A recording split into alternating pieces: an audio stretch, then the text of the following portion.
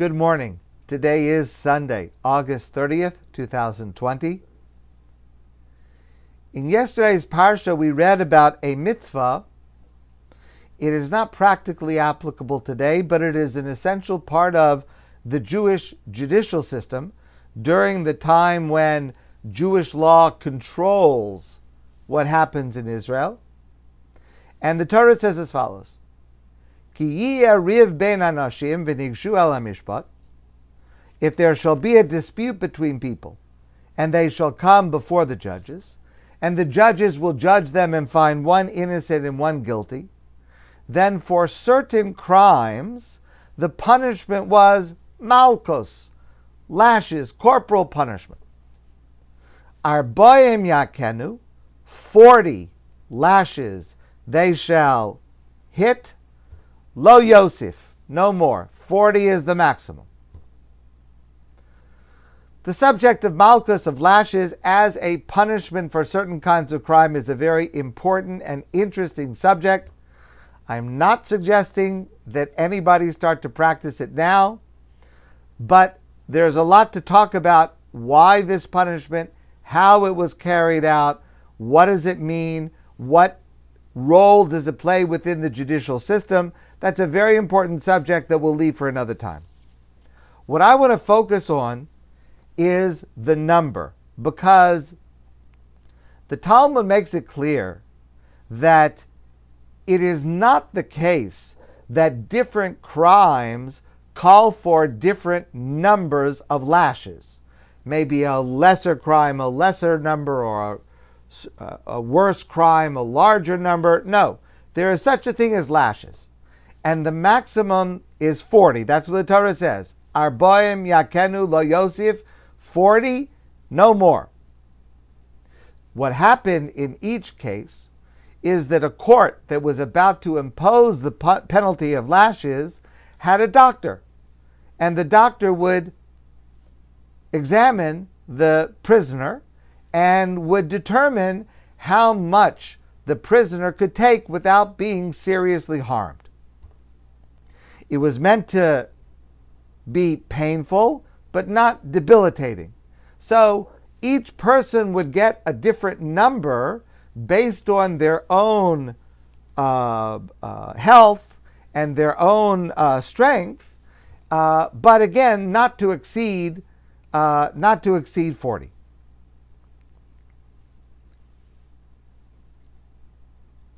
Then the Talmud asks an interesting question. The Talmud says, it's a Mishnah in the tractate of Makos, which deals with this subject, says the Mishnah, Kama Malkin. How many lashes does a person get?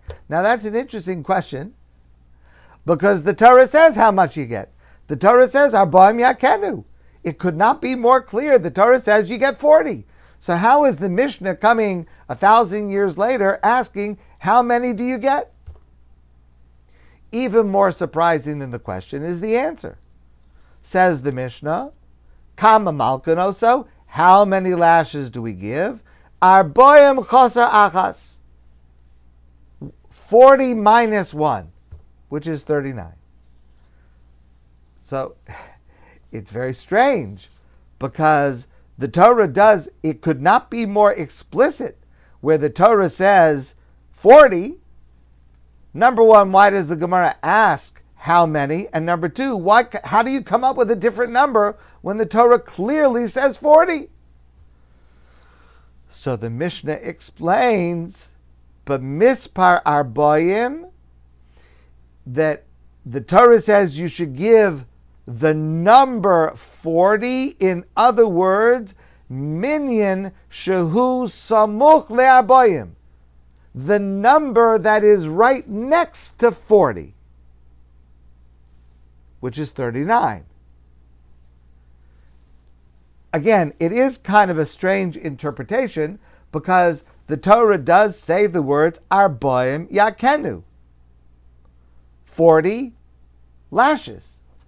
But the Mishnah interprets it as meaning the number that would be right up against 40, meaning like not including the highest number, but not including 40, which is 39. Okay, 39. Now, then the Talmud says an amazing thing. The Talmud says as follows. Amar Rava. Rava makes the following statement.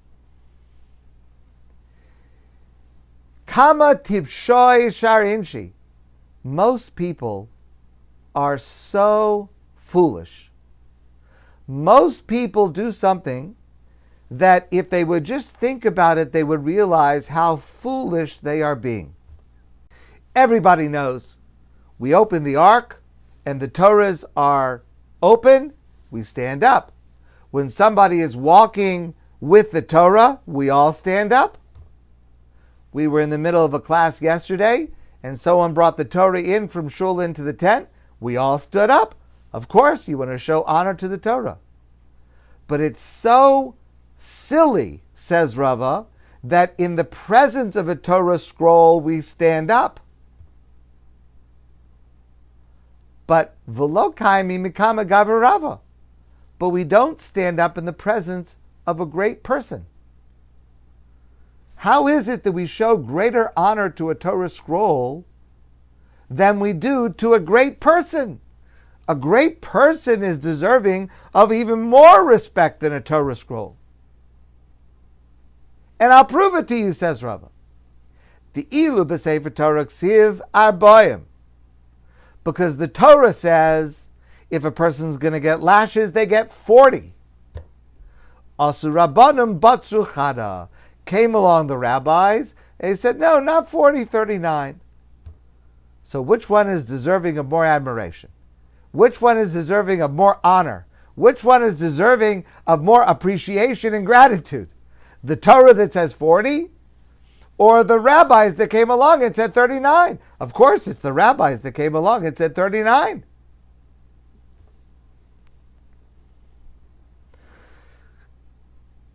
A person who can look at a Torah verse that has a number and it seems like it is the most obvious, incontrovertible fact that the number is the number. And a person, a scholar, with his or her genius is able to interpret it in a way that the actual meaning is different than the number that is given. Wow, that's amazing. That's amazing. That's a Gavra Rabbah. That's a great person. And that person deserves at least as much respect as the Torah itself. Here's the question I want to ask you. Okay, so Rava had this idea that it is possible to see that a person could be as great as, if not greater than, a Torah scroll, and deserving of honor equal to a Torah scroll, because a great person, a very intelligent, clever person, could look at a verse in the Torah that has a number, where the number is clear-cut, and then interpret it to mean a different number. Okay? Now, if Rava wanted to teach us that lesson, presumably, he would start at Bereshis. He would start at the beginning of the Torah, and he would go through the Torah, parsha by parsha, until he finds a proof text where there is a clear number and where the rabbis come along and reinterpret that to mean a different number, and then along comes Rava with his statement. You see how great the rabbis is. And he's looking, he starts in Bereshis, and in Noach, and in Lech Lecha, and in Shemos, and Vayikra, and Bamidbar. Finally he comes to our parsha yesterday, Parshas Kiseitze, and he finds the number 40. Rabbis say it's only 39. That's his lesson, and that's what he teaches us. Just one small problem. If, in fact, Rava was starting from the beginning of the Torah, he didn't have to go that far. There's another example much earlier in the Torah. In the book of Vayikra, where the Torah says concerning counting the Omer. The Torah says, Usafartem lachem, and you shall count for yourselves the day of the Omer from the second day of Pesach. Tisperu chamishim yom. 50 days. Chamishim is 50. But we all know that we count 40 days. So here you have a pasuk where the Torah clearly says you count 50 days, but we only count 49 days. Why doesn't Rava comment here? See how great the rabbis are. The Torah says 50, and look at the genius of the rabbis and how they're able to interpret it to mean 49. Why wait until all the way near the end of the Torah in Parshas Kiseitze when the same lesson is available right here in the book of Vayikra? Reb Meir Yechiel asks this question. He's known as the Ostra Varav. He lived in the early 1900s.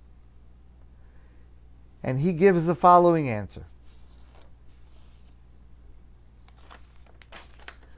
Gavra Rabbah, a great man, a great person, does not mean a person who is a genius.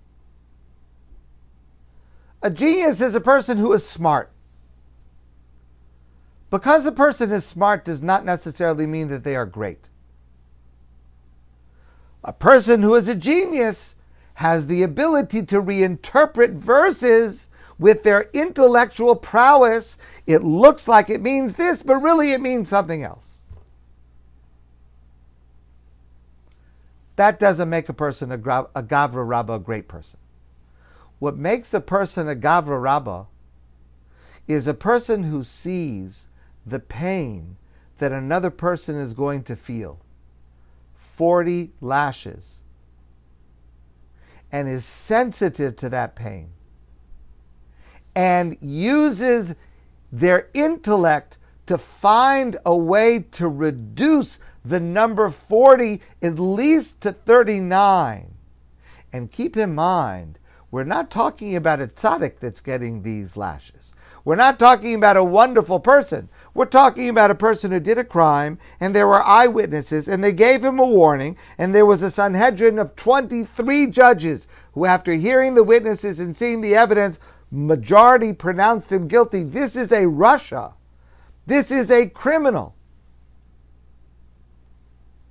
And it's a person who did it on purpose, knowing that they would be punished for this. And yet the greatness of a person is to look at this individual, this criminal. The Torah says 40. Is there any way we might be able to reinterpret the verse to mean not so many, but only 39? Says Rava, that's a Gavra Rabbah. Greatness lies in how we treat others, how we find ways to reduce their suffering. That's why Rava had to wait for this example. The earlier example about Sfiras HaOmer, it says 50, but it really only means 49. That's intellectual prowess. Okay, that's very smart, but that's not greatness.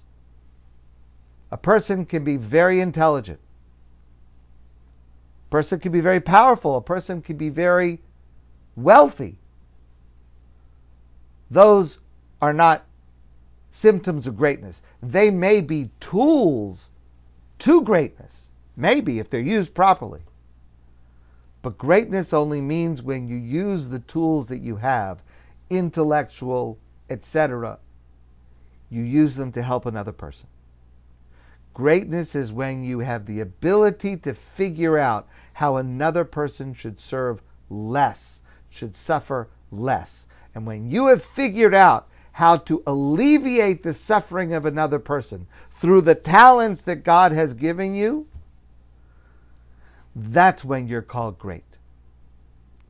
And that is the greatness to which all of us should aspire.